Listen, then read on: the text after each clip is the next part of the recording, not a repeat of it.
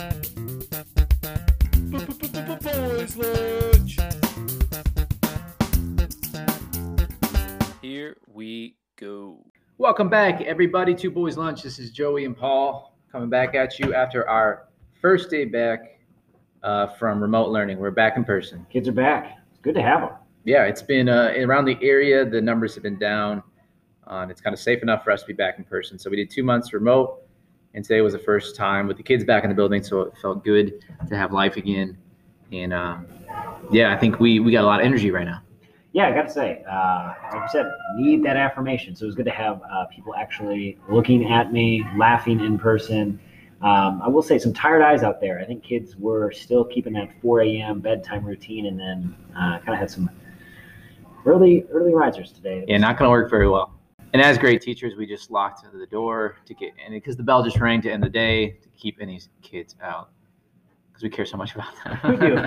We love the So kids. if you hear some screaming in the background, that's because them high schoolers are still roaming the halls. I know we've been recording kind of on Mondays, so I feel like we have to talk about the Bears just really quick. Just an RIP to the season. They put their best effort out there, but it hurt even though I know they were already going to lose. Was there a single moment where you were just like... It was the drop pass in the first same quarter. Here. Same here. It's one of those things where you know they can't get past that. And it's just... Yeah, the game's completely different. 7-7 versus... Are you a Marvel guy ever? Have you watched the Marvel movies? Yeah, actually, my wife and I have seen them all. That's what we did during lockdown. Are you serious? Yeah. Okay. We worked through the whole thing. So when Thanos finally gets like the Infinity Stones, and you see them like spoiler alert. There's spoilers ahead. When you see them like on that one random planet trying to fight him, you're like, that's cute. Like when Spider-Man and like Andy Dwyer from Parks and Rec is there, like they're fighting, and it's like cute, but you know they're not gonna win. Yeah. Like that's what it kind of felt like. Mitch, like it's cute, Mitch, that you're trying right now, but there's no way. No. I have a question for you though, because I was thinking about this. What would be your biggest like sports dream come true? Because you're a huge hockey fan, so you already got that. Like when the Blackhawks won, was it 3 times last decade? Yeah. Like that was probably. Would you say that would have been it if it didn't happen? Yeah, absolutely. Especially because the Blackhawks were so bad, especially under the old ownership.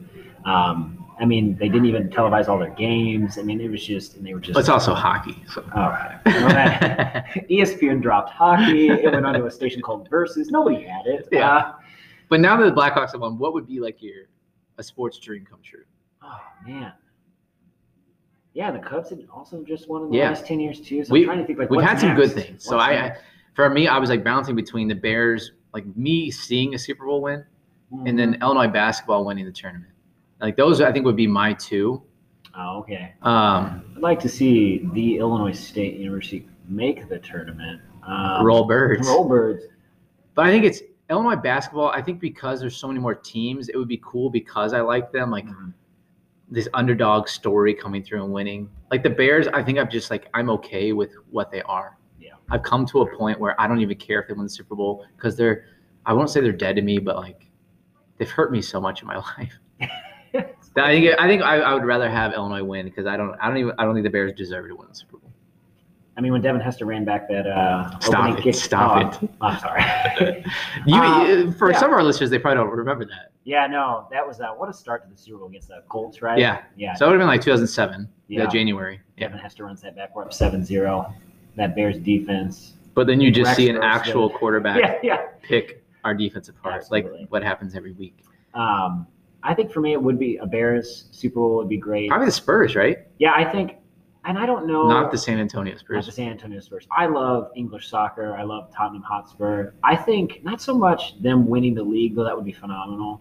I think it would actually go into a game, give you the chance to finally see them, not in Chicago, like you're winning Bruin, but like actually at a stadium. I think that would be to have the opportunity, especially now that like COVID is like now it's like people aren't even. My parents actually had planned to try to go to a game before all of this happened. Like that's something I think I would love to. That would be my sports dream come true. But as far as like a victory, I think it's the Bears. The Bears. The other thing I was thinking about this week, we were driving around with my family, so my wife, my 2 kids, and the song "Boom Boom Pow" by Black Eyed Peas came on. Oh wow! And my kids were just getting down, like they were dancing. And in my head, there was like a lot of thoughts going on. One of them was a conversation that I had in one of my classes. Shout out to Connell. Kana was just like sitting there. He's like, it's so cool, like that you get to teach your kids things. Like, it just blew his mind. Like the music you like you get to teach your kids this music. And in my head, I'm like, it's my job to teach my kid who the Black Eyed Peas are. Like he doesn't even know like that was that thing, and that Fergie said that we are 2000 and late. Like he doesn't get that. Okay, like it's just so weird that I'm the one that has to teach them about the Black Eyed Peas. But it got me into this whole thing of thinking about music. A podcast I listen to, I think you listen to as well, Catholic Stuff You Should Know. Mm-hmm. They just talked about, they were asking each other the first CDs that they remember buying. I thought that'd be kind of funny to hear if you remember what was like the first CD you remember buying or like having and listening to. Oh, I listened to that one. The first actual music type thing that I bought, this was actually a tape. It was Megadeth, a Megadeth album. If you believe it or edgy. But no, it was the first actual CD I bought. You know what? It's probably embarrassing. The first album I can think of is actually Nirvana. Nirvana's. You sound so cool. I know. It's with the baby in the pool. Yeah. I'm forgetting the name of the album, but I'm willing to bet the first actual purchase was probably a Now Music or whatever they are. That's what I was thinking. Yeah, it's like going to like Hastings or something. Yeah, absolutely. Or like Sam Goody. It's all my music on one CD. Yeah. It's like Now 45 or whatever it was. Yeah. Was it Wow or Now? Now. They're like on like the 80s or 90s now, I think. But that was probably the first. I was just like, I was trying to think because I had older brothers, so they bought it. Like I remember Jeremy buying like Chumbawamba. I get knocked down, but I get up again. Like Smash Mouth. Actually, Might as well be living on the sun. Do you remember that? Yeah. Like that era. Your brother drove me to baseball practice my freshman year. Was he still listening to Chumbawamba? No, he was listening to AC/DC. Oh yeah. Back in Black album. Yeah. I think I may have gone and bought that. That may actually be even before Nirvana. That was like my dad's influence. I remember like you said, I think the Now CDs, because you couldn't just go out and like listen to a single online. Downloading things wasn't. Yeah, like that was the only way you were able to listen to some of those things. I remember like wanting Nelly, the song Ride With Me, like when Nelly was a thing. And my mom wasn't just going to let me go out and buy a Nelly album. Right. It's like the way, not like get around, but like the way you could get that was by buying like the Now CDs. Yeah, that's how I think I got Outkast. Yeah, because you would have like Paula Abdul or Britney Spears. You're like, skip, give me to the one Nelly song. Oh, wow. But I think the first one, like I remember riding my bike to Best Buy, like by myself, and buying, I don't know if you know these bands, Something Corporate and the Alkaline Trio. Alkaline Trio, yeah, absolutely. Like I would have been probably like in 7th or 8th grade, like my own money, going out on my own and like buying CDs. That's what I think of. And then like burn CDs. Dude, I was just like Simple Plan. Oh wow. Good Charlotte. I remember my cousin having to burn those CDs for me. Did you have one of those big binders full of CDs? Oh yeah. Dude, I'm getting so excited right now. My wife, we still have that in our minivan. Yes. Minivan now. It is sweet, guys. We don't have a CD player in my minivan. Oh, we got like the last year that CD players are in there. Oh, it is. That was a midlife crisis for me. Like my wife will tell you, when I like realized that, I'm like, that was like one of the first things of me realizing I was getting old. Because we have like, a huge collection. I probably have like 200 burned CDs that aren't marked that I have no idea what's actually on them. And I don't know why I still have them. Do you have that? Like just burned CDs with nothing like written on it? Like random mixes you made, but like you never actually like labeled. Mix 3, and you're like, I don't know what this is. Like, I got to put this in exactly. to figure it out. Oh, man. This is probably for like the 4 listeners out there who are around our age. Are you, speaking of Black Eyed Peas, Boom Boom Pow, baby. My kids, big fans of the Madagascar movies, turns out. Ooh, yeah. Yeah. I like to move it. Yeah, I like to move it. Will I Am. Will I Am. My daughter, my youngest, I think she's the one that asked for it. It's like, I want to watch the Move It. I'm like, I don't know what you're talking about. I think she had seen a trailer. Yeah. Like we were cycling through trying to find something to watch, and that's what it showed. Like, the Move It. I'm like, you mean Will I Am? You mean Will I Am? Put some respect on his name. But I will tell you that Mary and I, probably ashamed to admit it, laughing so hard. I don't know what it was. It's just slapstick. Like, at Madagascar? At Madagascar. Wow. I love the penguins. She's a big fan of the giraffe. Is it Chris Rock is one of the voices, right? Yeah, he's the zebra. Yeah. It's got them all. What a great dude! It has them all. It has everyone. But anyway, those are just the good nostalgia things. So maybe that'll encourage you to think about the first music you purchased. But it's our responsibility to teach our kids good music. Yeah, We need to take that seriously. yeah, we gotta fix some things. I'm gonna have to steer them away. We're from really it. heavy on the Black Eyed Peas. Yeah, no offense to the Black Eyed Peas and Fergie and will.i.am, but need to find some others. Our topic for today, we've been kind of dancing around for a while, just because it's more of like a serious topic, and we always had like just random things that would come up, like, oh, that'd be fun to talk about this instead. So it's one that I've been kind of interested in and thinking about for a while. This is going to be a nice transition from Fergie to the death sentence, but something that was big in my life the past year. I got called for jury duty last November, and it was for a case that was like pretty intense, and it was like hard for me to sit through and work through myself just being on it. It had to do with basically a murder that had happened in our town, and it was through child abuse, which are like very close to home, especially like when you have a kid. That's very hard to watch and live through a lot of that stuff, and for that person to be in the courtroom itself, and for me to see her and hear about all these things and see these pictures, it's very hard for me to work through, and got really invested in it. It was something where, as the year went on, because we found her guilty and we were waiting for a sentence, and that didn't come for a year. And the sentence finally came, and I actually went to the sentence because I just needed some closure about it. And she was sentenced with natural life in prison. I just remember sitting in the courtroom and kind of being torn between two things. One was just this part of me that wanted to see what I felt maybe justice was. Like there was a joy in seeing her get what I thought was what was due to her. Like, I want to see you in prison the rest of your life. I don't want any second chances. You blew it. You did something horrendous and terrible, and bye-bye kind of thing. Mm-hmm. And there's the other side of me of like, was that a very Christian attitude to wish that upon her? So kind of the topic that I wanted to get to, and it took me a little bit to get there, but I wanted to set up the background, was this idea of, especially capital punishment, prison, of what is that right justice? Like what should we wish upon people? Especially more from, like, I guess, the Christian point of view. I think that's something that a lot of people wrestle with, especially when justice isn't, perhaps doled out as one thinks. I mean, you could think of any time where maybe it's even a classmate or a friend that does something and, like, they don't get their comeuppance or whatever. What you just say? Their comeuppance. Comeuppance. Never heard that. Never heard that before. Yeah, when you're afraid you don't get to come up with, that's good. Man. Justice is a good thing. It's something that we desire not only for the other, but for ourselves too. Like taking responsibility for our actions. Yeah. Right. That's just something that, as Christians, it should be. Not only do we believe that ultimately everything will be just, right? Even though maybe it doesn't make sense, everybody will get their just due.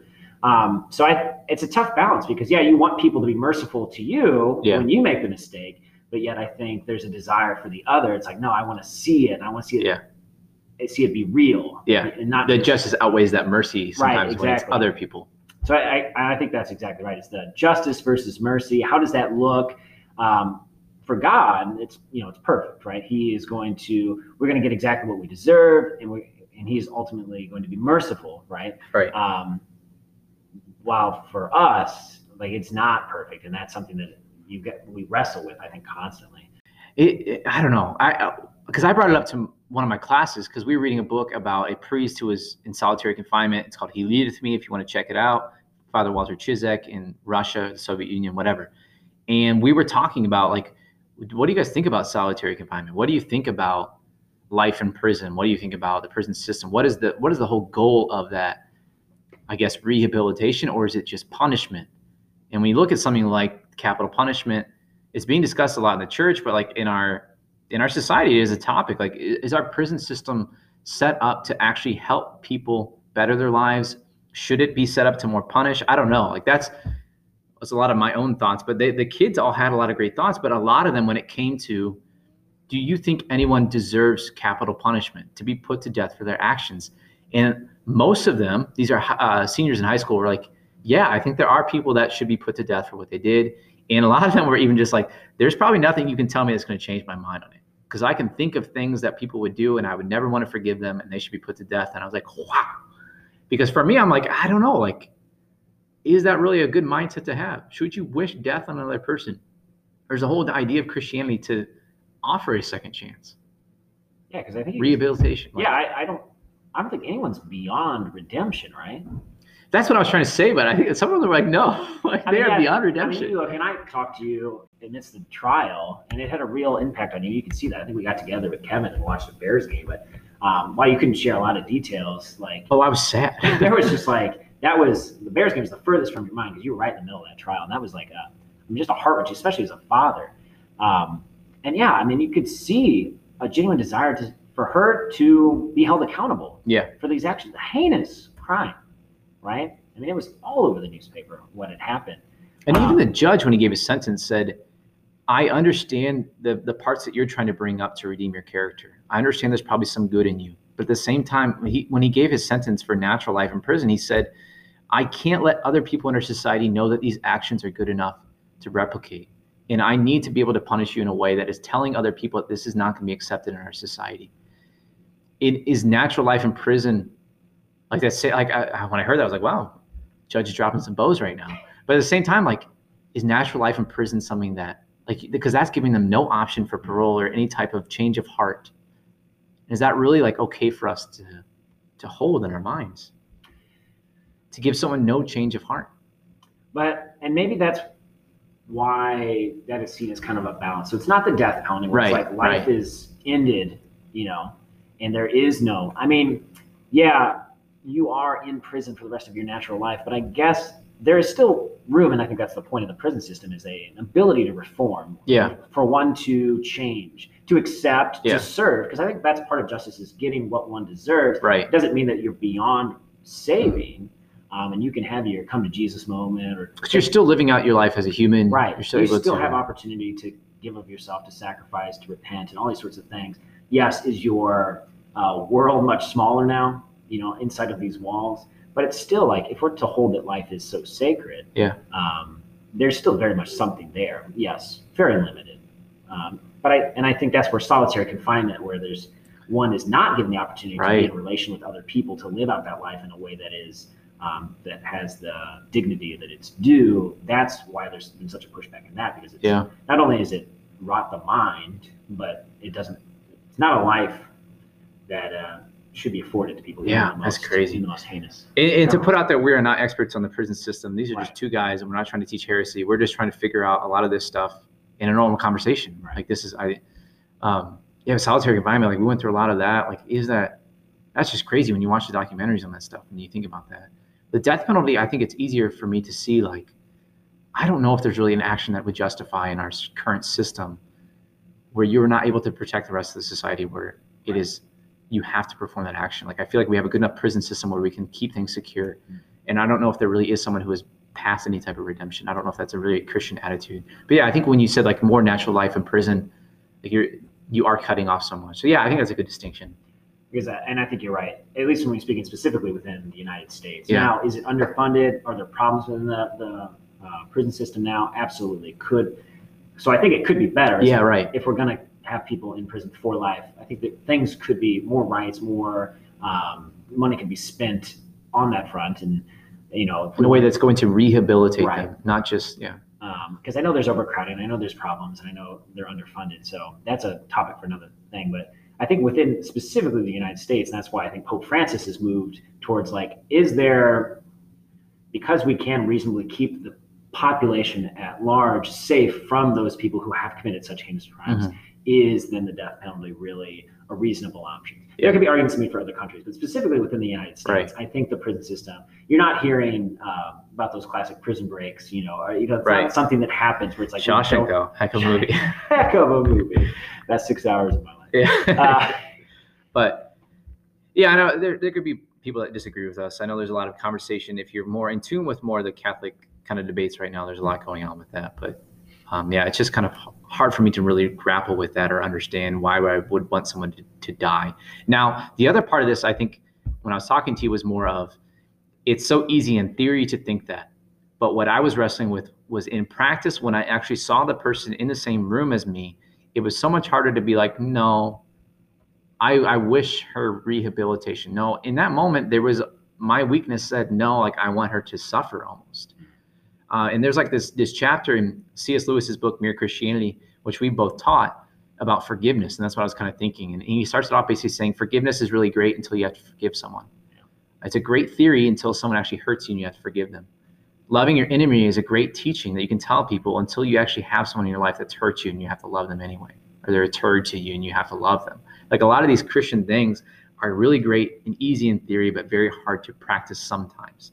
That can be a challenge for a lot of people. Yeah, no, certainly that's absolutely right. I mean, I can think of how much or how often I stand up in front of a class and I teach these principles on Christian love and brotherhood and all those sorts of things. But yeah, when it comes to it, and Mary does a great job reminding us, like, are you being merciful? Like, and are you, being understanding, being patient with them as you would expect them to be patient with you? And I think that's true. I mean, I can only imagine what it's like to sit in that courtroom and to look across and see especially the evidence that was presented to you and not want just the absolute, Right. Because I was sitting with the family in the family of the girl who passed away, and they were thrilled, and I was like there with them, and I'm like, yeah, like we should, but it was eating me up inside because I was so happy with the result and the outcome that she actually got what I felt like was justice, but at the same time, I'm like, there was just something in my conscience, I think, that was biting at me. That was tough. Is this the right response? And I think there needs to be an understanding that forgiveness of someone, it doesn't mean the pain goes away, or mercy, right? Yeah. Someone has admitted fault and they ask for your mercy.